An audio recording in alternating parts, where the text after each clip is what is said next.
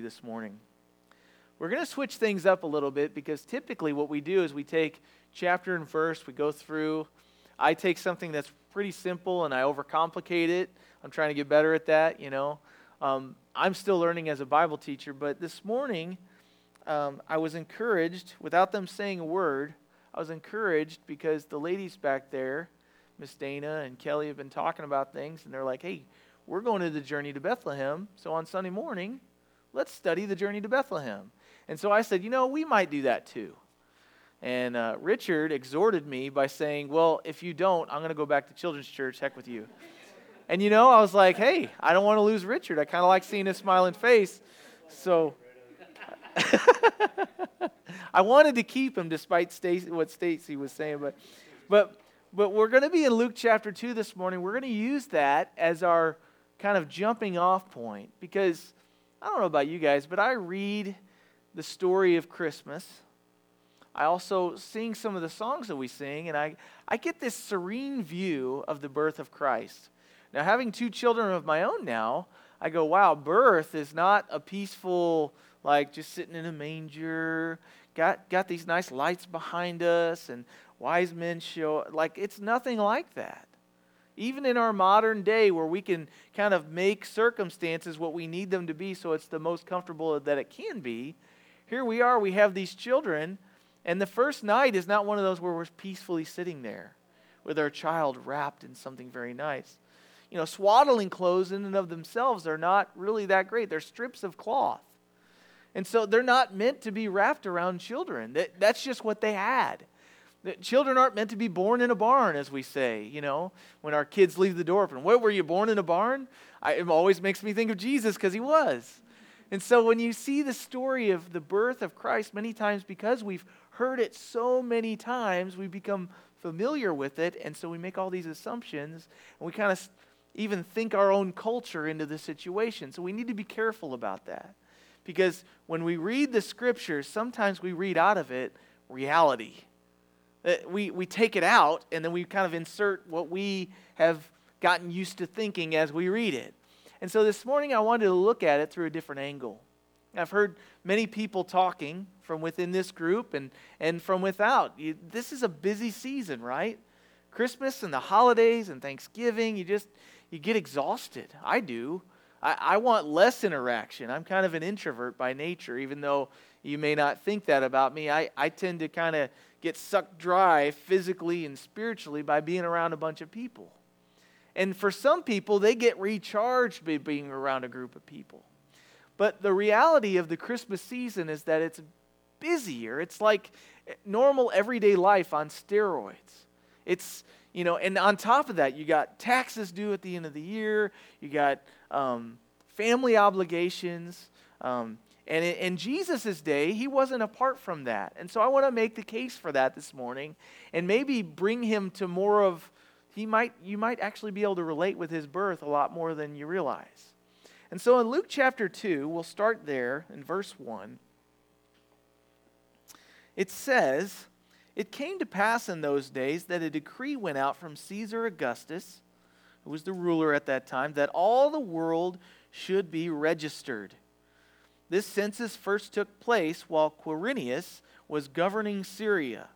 So all went to be registered, everyone to his own city. Now Joseph also went up from Galilee, out of the city of Nazareth into Judea, to the city of David, which is called Bethlehem, because he was of the house and the lineage of David." Now, King David, that we know slayed Goliath and became the first king after King Saul to the nation of Israel, Joseph is his descendant. And so that's why he was chosen to be the dad of Jesus. He was the half-dad, or I guess stepdad, or, but he was the dad of Jesus. And so he takes on this great responsibility, but it's also because Joseph was a descendant to the throne. He had the right to be on the throne, but at the time, we can relate to this, there was a little bit of a political unrest going on. Israel had lost their ability to rule over themselves. And so they had a king that was not from their kings. So they, in some way, were being oppressed. And they were being told to do what they had to do. Now, we're from an area that I think we could relate. We don't like being told what to do. Even the people that we love, if they tell us to do something that we don't want to do, we get pretty upset about that, and you're going to hear about it too. But look at what this family has to do. It says that they were all called to be registered. Now, most of the people that, we have people in our area, in certain areas, that they don't want it, they're off the grid. And they're off the grid on purpose. We don't want you to know we exist. We're just doing our own thing. We're making our own. We got the brown rice stored in the basement. They're storing up ammunition. It's all going to go down, like Hades in a handbasket. And so we're going to protect ourselves. But it says that they had to be registered. This wasn't like a suggestion. This was a command from the government. You will do this, or there will be consequences. It will not go well for you. We will come and find you. And so these are the people of Israel being told to be numbered. So it was, verse 6, that while they were there, the days were completed for her to be delivered. So that at the time that the edict comes down from the high king, you will be numbered. She is very, very pregnant, Mary.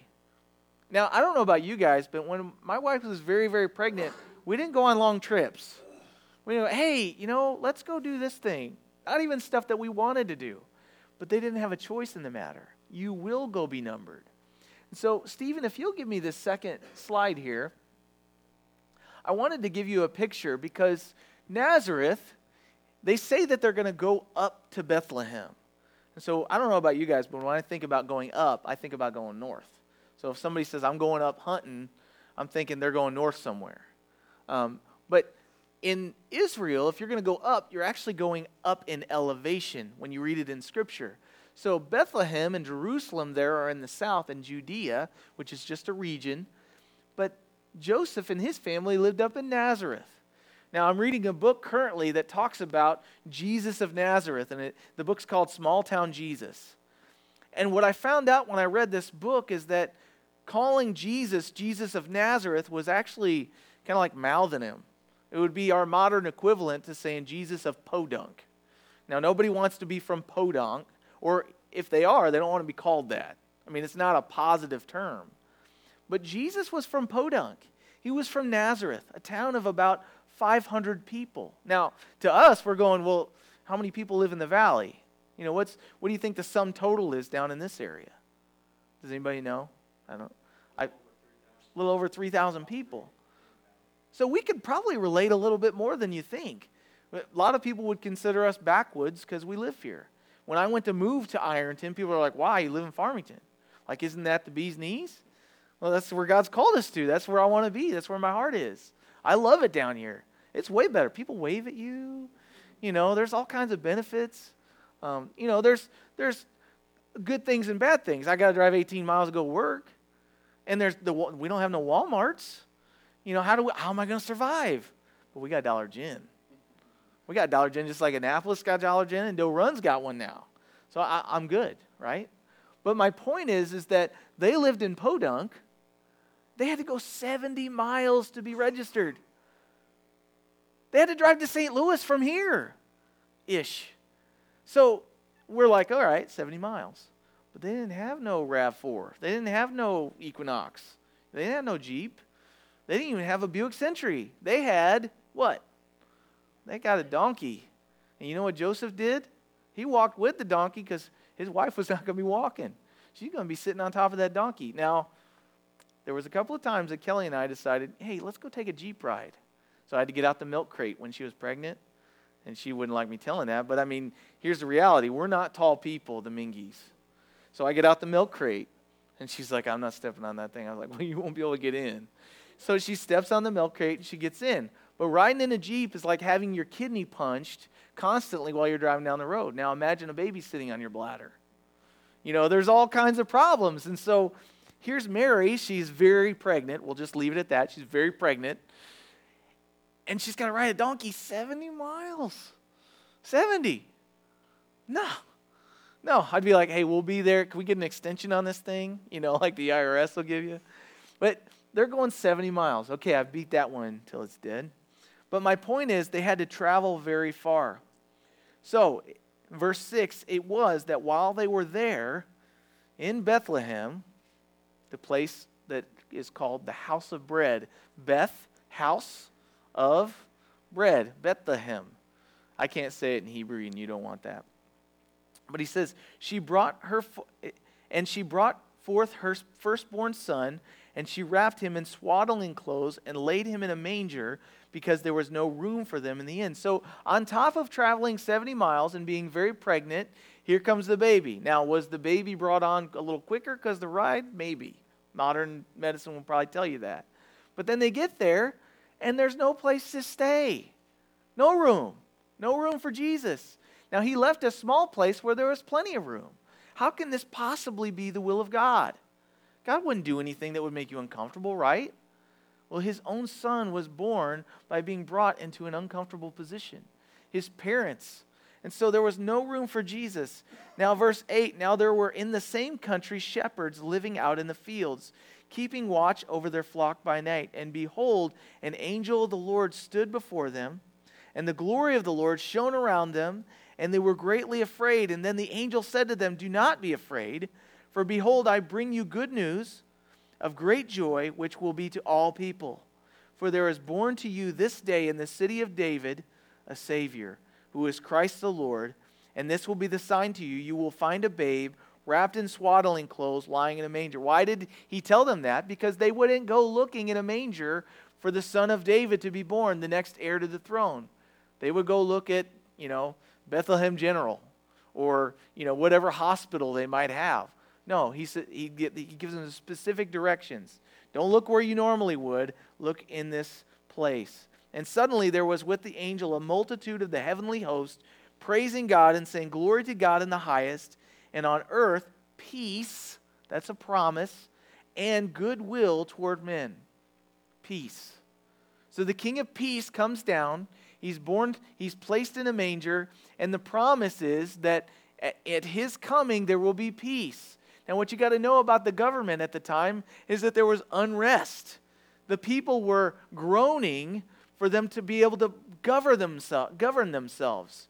And they actually saw it as a sign, a curse from God, that they were not able to govern themselves. They had their freedoms taken away. And so at that time, here comes Jesus on the scene, and there's a promise of peace. And so it was when the angels had gone away, verse 15, from them into heaven, that the shepherds said to one another, let us now go to Bethlehem and see this thing that has come to pass, which the Lord has made known to us. And they came with haste. They found Mary and Joseph and the babe lying in a manger.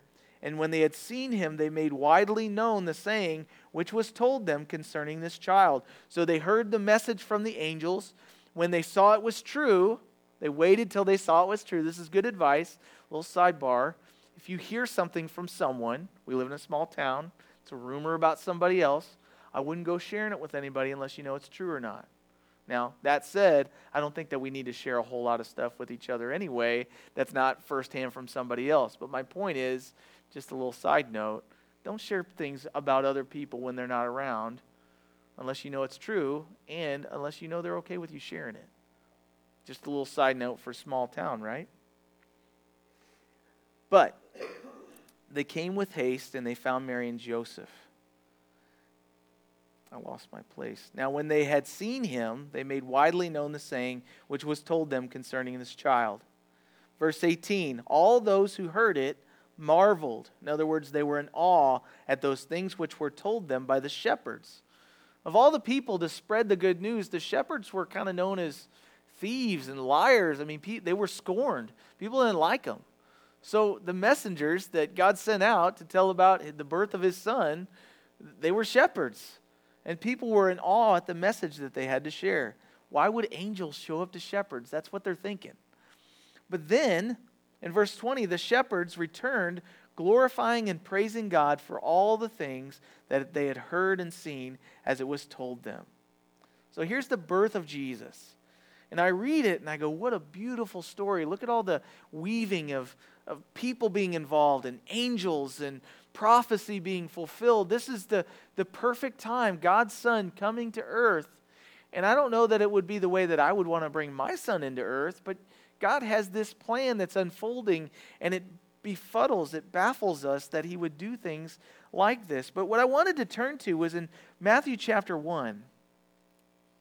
Because while we read that, it sounds serene, it sounds just perfect and perfectly lined out. And just, I don't know about you guys, but I'm a little type A. And when I plan something or I do something, I like things to be just so. And I have them pictured in my head. And when they don't go exactly the way I have them pictured in my head, I get frustrated and I don't enjoy it as much. I kind of like ideal conditions. And you would think, or I think, that God would be like that. But to him, ideal conditions means something completely different than what ideal conditions means to me. So in Matthew chapter 1, I want to go back a step. Because here we are in verse 18, and we have a problem that's presented. It says in chapter 1, verse 18 of Matthew, it says, "Now the birth of Jesus Christ was as follows. After his mother Mary was betrothed to Joseph," meaning they were engaged, "before they came together, she was found with child of the Holy Spirit." Now, this is kind of a scandal, right? If someone is engaged to be married and they show up pregnant and they say, "Oh, it's the Holy Spirit." I mean, even in our day and age, we go, I don't think so. I think there's probably some shenanigans going on here. Either she's been unfaithful or they've really been together and they're saying they're not. So this is supposed to be the Son of God coming into the world. And so here we have this problem. And then Joseph, her husband, being a just man, not wanting to make her a public example, was minded to put her away secretly. What you need to know is that a woman caught in the act of, or caught in adultery, being found with child, the consequences were not just like, hey, we're going to look down on her. It was, she was going to be stoned in the public square. And if they knew who had been unfaithful with her, they would stone them both to death. And so this was no small accusation. But Joseph didn't want to make a public example of her. He cared about her. He loved her. So he was going to put her away secretly. Verse 20, "But while he thought about these things," and you can imagine he was thinking very hardly and carefully about this, and probably upset, "behold, an angel of the Lord appeared to him in a dream and said this, 'Joseph, son of David, do not be afraid to take to you Mary, your wife, for that which is conceived in her is of the Holy Spirit, and she will bring forth a son, and you should call his name Yeshua,'" or Jesus, "'for he will save his people from their sins.' So all this was done that it might be fulfilled, which was spoken by the Lord through the prophet, saying, 'Behold, the virgin shall be with child and bear a son, and they shall call his name Emmanuel,' which is translated God with us." So verse 24 says, "Then Joseph, being aroused from sleep, hearing this message, did as the angel of the Lord commanded him, and took to him his wife, and did not know her till she had brought forth her firstborn son, and he called his name Jesus." So the point of me telling you this whole story, or at least reading it, is that, number one, we have a problem. Joseph has these ideal conditions. He wants to get married. And he's found this woman that he loves. He's proposed to her. He's paid a dowry. He's invested. He's going to pledge his life to her. And she comes up pregnant. Not ideal conditions. So what does he do? He thinks about it. He wants to put her... He's doing the honorable thing. He's not saying, "Hey, did you hear what happened? What in the world's her problem?" And then the Lord meets him right in the middle of his chaos, his world unraveling, and says what? Hey, don't be afraid to take her as your wife. This is God's plan, and really, this child is of the Holy Spirit. And what does Joseph do? Look at his response. The Lord gives the solution. Joseph hears the Lord. He obeys. In verse 25, we get a little sneak preview. It went well for him. His life was chaotic. He heard the voice of the Lord. His life was still chaotic, but he accepted it, and he obeyed, and God blessed him. I love this. So that's the pattern we're going to see in everything I read this morning. If you don't take anything away, life is chaotic. It doesn't unbe chaotic. Sorry, that's just how things come out sometimes. Life is chaotic. We don't want it to be. we try to change the situation. It doesn't change. And in the midst of it, God's trying to speak to us and give us peace. He does that for Joseph, and it goes well for him. Doesn't get easy, but it goes well. God's plan is fulfilled, even though Joseph's ideals don't happen. So go to chapter 2, verse 1. And it says, after Jesus was born in Bethlehem of Judea in the days of Herod the king, behold, wise men from the east came to Jerusalem, saying, where is he who has been born king of the Jews? Now, for we have seen his star in the east and have come to worship him. So when Herod, the king at the time, the one that would be threatened by this new king being born, when Herod the king heard this, he was troubled, and all Jerusalem with him. And when he had gathered all the chief priests and the scribes of the people together, he inquired of them where the Christ was to be born. So they said to him, well, in Bethlehem of Judea, for thus it is written by the prophet, but you, Bethlehem, in the land of Judah, are not the least among the rulers of Judah, for out of you shall come a ruler who will shepherd my people Israel. So remember the governor saying, hey, you will be counted, and then they got to travel 70 miles. That was all part of God's plan.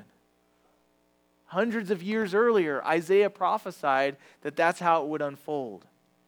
Then Herod, when he had secretly called the wise men, determined from them what time the star appeared. He's trying to get the timeline so he can find out when the child was born, about how old it is, because he kind of wants to off him. His throne is being threatened, and so he wants to stop this other ruler from taking his throne. And he sent them to Bethlehem and said, go and search carefully for the young child, and when you have found him, bring back word to me that I may come and worship him also. Now, was Herod wanting to go worship Jesus? No. A king that's getting ready to lose his throne or thinks he might, you know what he does? He goes and kills everybody he thinks might threaten his rule. He does not sit around and worship them and say, hey, I like you a lot. I can't wait until you replace me. Nobody does that. Ungodly men do not do that. And so he says there, when they heard the king, they departed, and behold, the star which they had seen in the east went before them till it came and stood over where the young child was. And when they saw the star, they rejoiced with exceedingly great joy. They weren't just joyous, exceedingly great joy. These men had searched and traveled and looked for this coming king for a long time. So when they get there, they see the evidence of their faith, their hope, and they rejoice.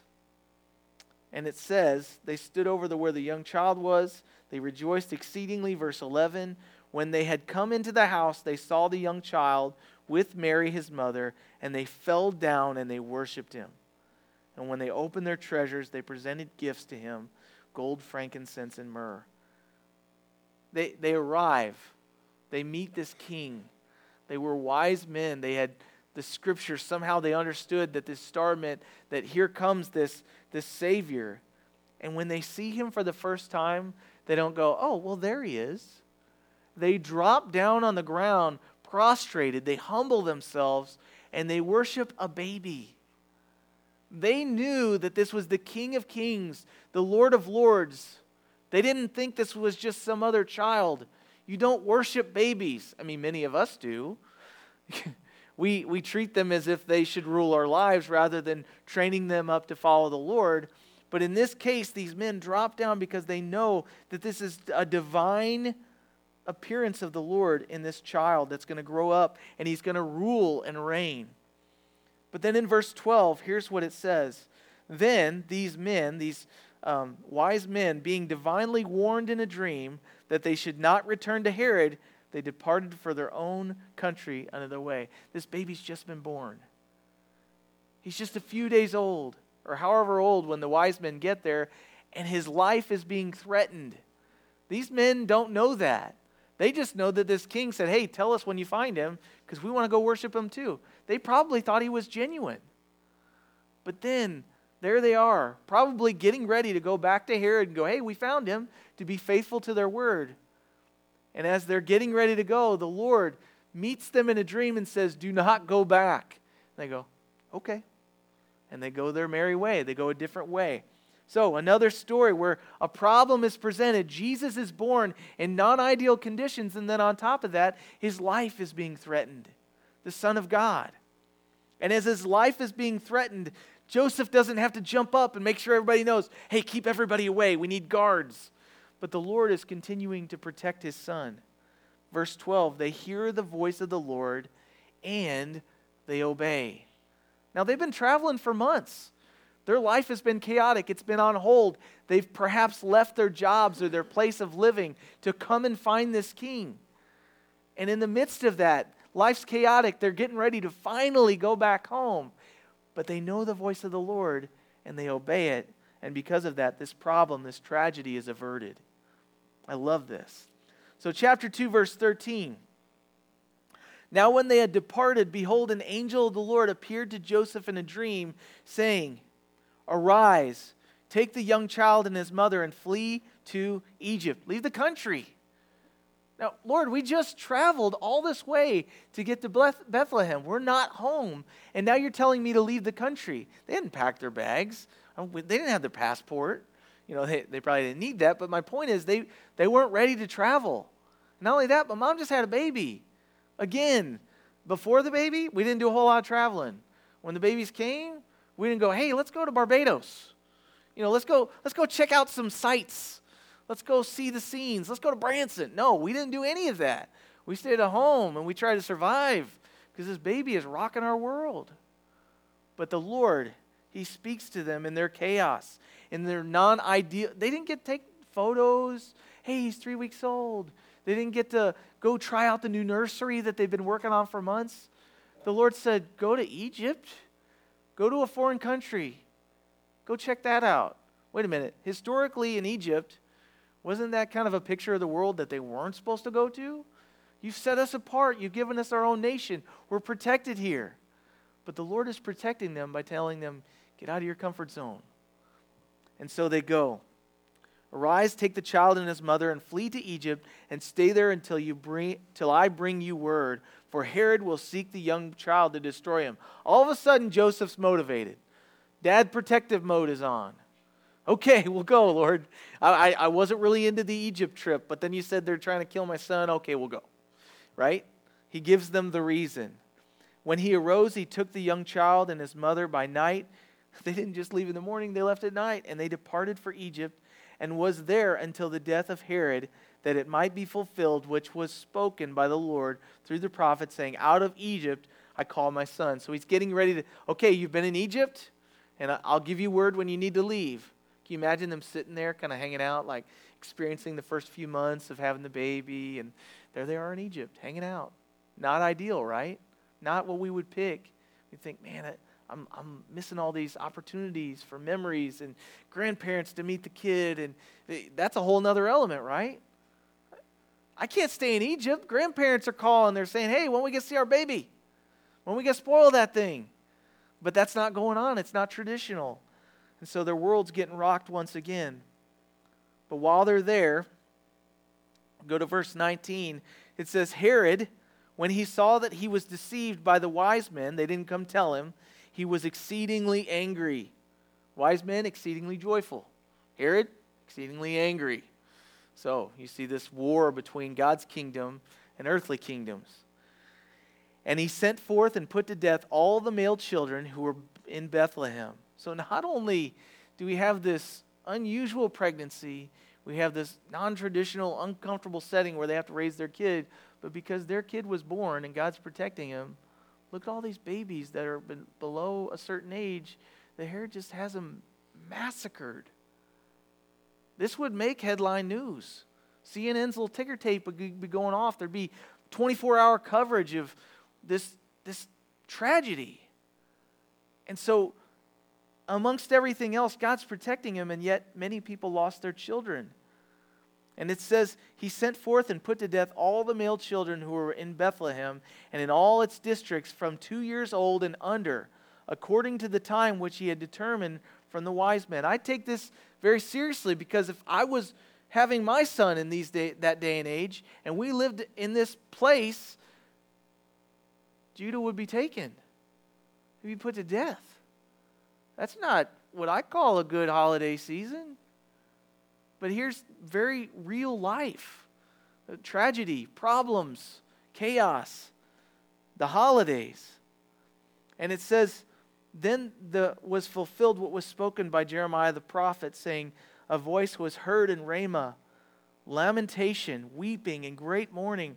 Rachel, meaning the mother of all Israel, the first mom, weeping for her children. Every one of the Israelite moms that had these children weeping, refusing to be comforted because they are no more. Verse 19.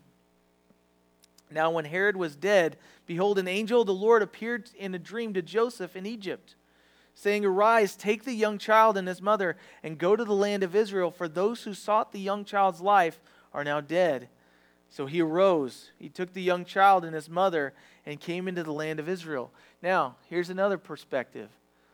We've been in Egypt. No doubt they heard the news of these children being put to death. And then the Lord says, okay, take your kids back to that land. What? No. Didn't you hear what was going on? Like, I can't take my kids into that kind of thing, right? But no, Joseph got used to hearing the words of the Lord. He knew the Lord's voice, and he took his child back into what was probably an ill-advisable situation, not because he thought it was the best thing to do, but because he knew it was, because the Lord told him to do it. And every time so far that he's heard the voice of the Lord and obeyed, it has gone well for him. And so they go back to the land of Israel. Verse 19 through 23. But when he heard that Archelaus was reigning over Judea instead of his father Herod, Herod's son Archelaus, he was afraid to go there. So he was afraid. Very real. He wasn't just like, hey, I trust the Lord, I got no problem. He had fears, just like everybody else. But he obeyed anyway, just to see what would happen. Being warned by God in a dream again, he turned aside into the region of Galilee. And he came and he dwelt in a city called what? Nazareth, their home. They didn't go to Bethlehem, they went to Nazareth, that it might be fulfilled which was spoken by the prophets, he shall be called a Nazarene. So here we have Joseph hearing the message, go back to Israel. He obeys, but then there's another problem. The Lord gives the solution, and Joseph takes Mary and Jesus home. They finally get to go back and try out the new nursery. They finally get to go back and see their family they live amongst. They end up back in Podunk. They end up back in this place that they've known so well. God brought them home. And so this is just the beginning of the life of Jesus. His whole life was chaos. His whole life was unrest. He didn't have a place to lay his head. He didn't own a place to live in. He just went wherever the Lord told him to go. And then he'd get up in the morning and he would pray, Lord, your will be done, not mine. And then he would go about his day and know that every crazy thing that happened was part of the Lord's plan, part of his Father's plan for him. So, I got a couple of thoughts about these passages. Number one, life is busy, chaotic, tragic, insane, and it's never ideal. The life of faith is full of surprises and changes and uncomfortableness. That doesn't mean that God's not on the throne. Number two, God has plans for you, and they're specific plans and they're specific purposes. Nothing is in vain. Nothing's by accident with the Lord. Nothing. Absolutely nothing. Number three, distractions. Very real things, distractions. They threaten to stop the plans of God. They threaten only. God's plans will not be stopped by distractions. How many of you in here have the shortest attention span ever? I know I do. And I get distracted. Every season of my life, I feel like when I'm in the midst of it, I feel like I'm missing out on God's best plan for me because this is going on, because this is going on, because I'm sick, because I'm, at work and draining all my energy doing it, or whatever it might be. I'm distracted all the time. And those things don't stop. They don't go away. Jesus said, in this life you will have tribulation, but be comforted. I've already overcome this world. Number four, not all busyness can be avoided.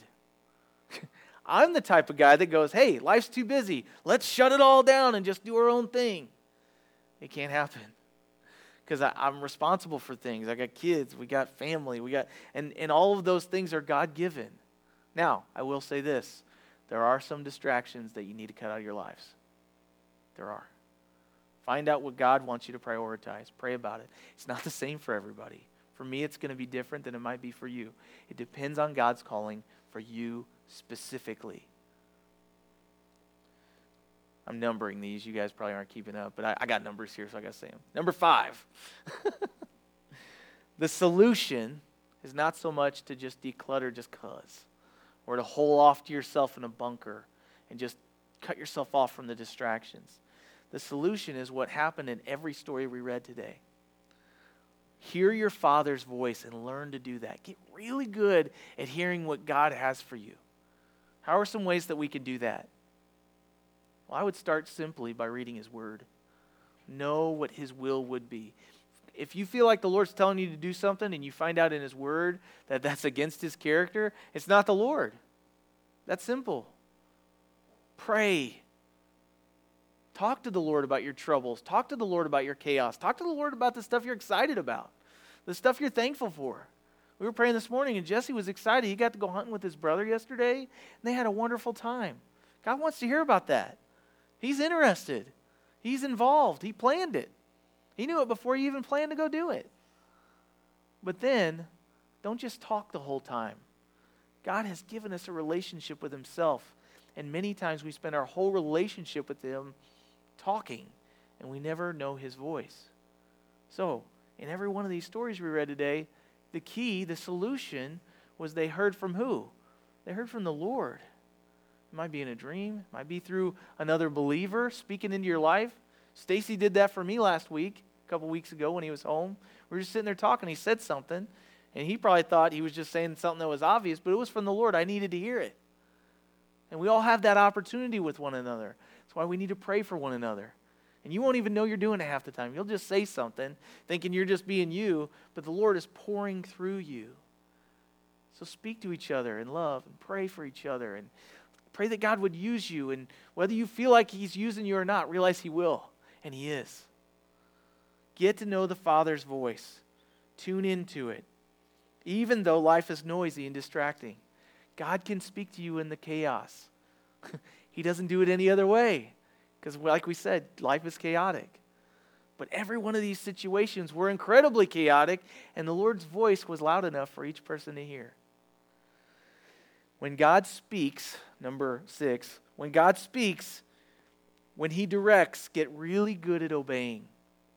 Chuck Smith, who was the founding pastor of Calvary Chapel, which, whether you know it or not, that's kind of what inspired me, was getting to know the verse-by-verse teaching and just being faithful and keeping things simple.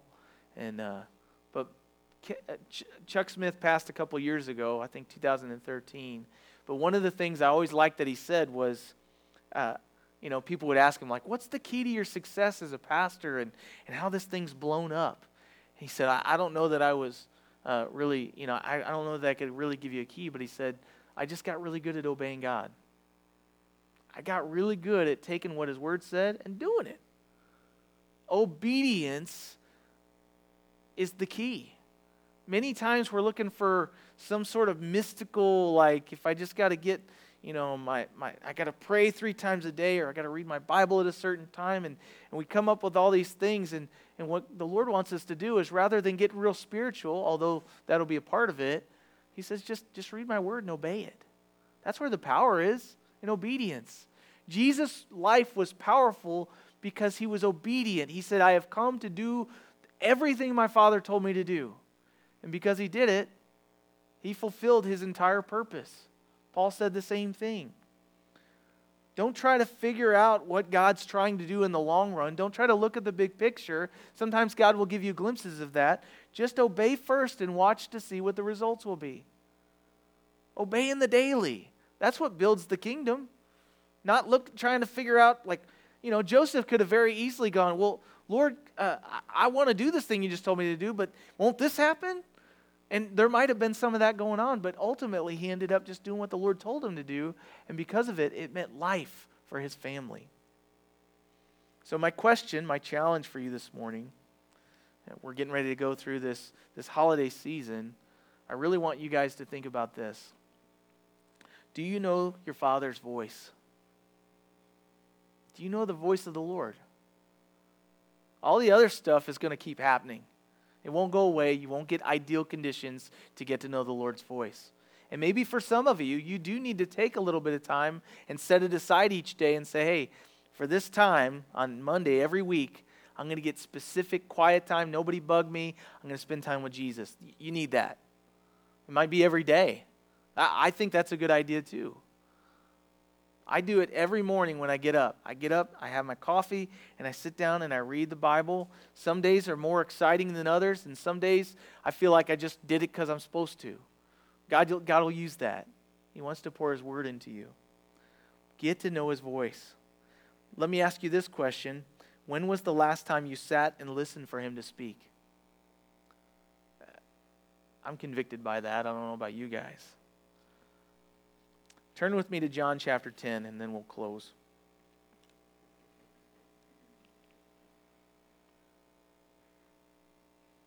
Do you know the Father's voice?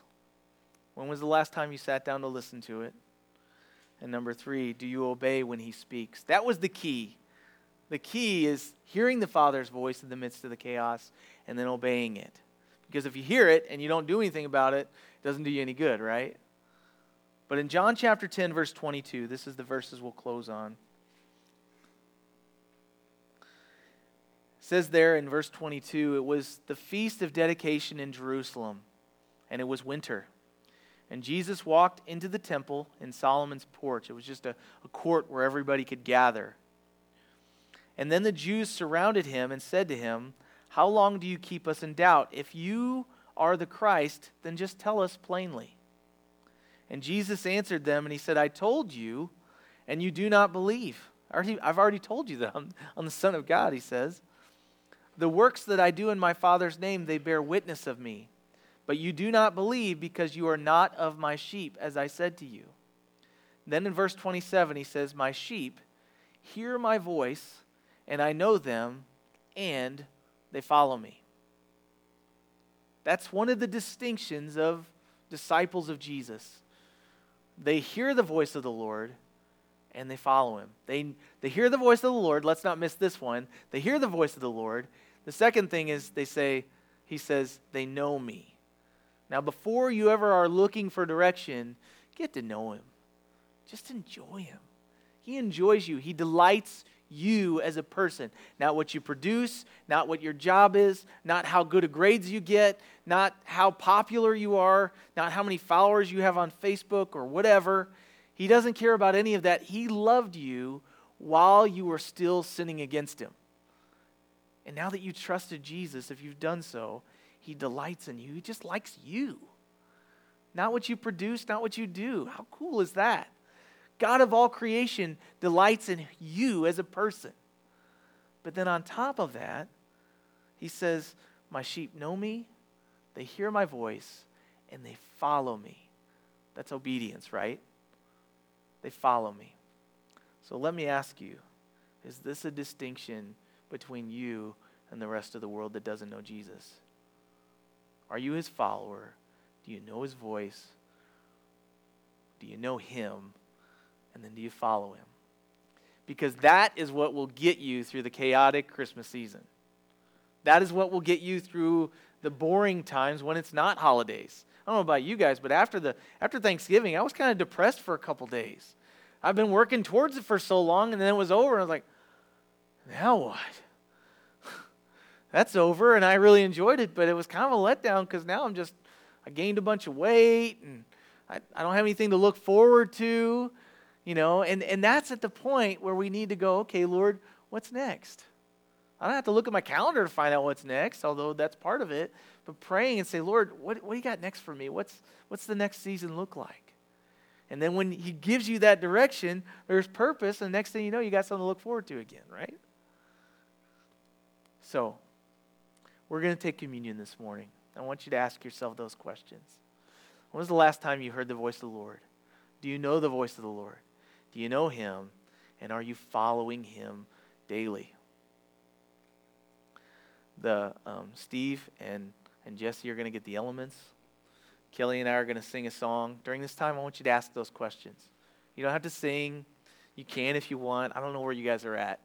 This was just what was on my heart a couple of weeks ago because I've heard so many people go, man, life's so chaotic, I wish it wasn't. And it's always going to be. But the Prince of Peace is found in the midst of not peace. We wouldn't need peace if life was peaceful all the time. So let's pray. Father, thank you for the opportunity to practice communion, to enjoy fellowship with you. If we gather each week and we talk about you, and yet we don't know you and know your voice and follow you, then it's all in vain. There's no purpose in it.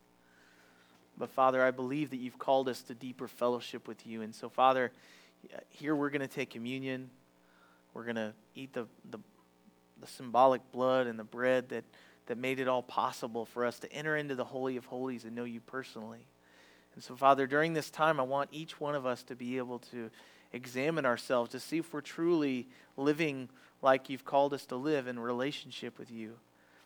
And Father, as we do that, whether we're convicted about not doing it or whether we're really blessed because we finally started doing it, Lord, I pray that you would help us to confess that to you, to repent and to turn around and to just not feel condemned, but to realize this is a call to truly enjoy what we've been given in Christ. And so, Father, as we open up this time, I just pray you bless your people as we think about these things. In Jesus' name, amen.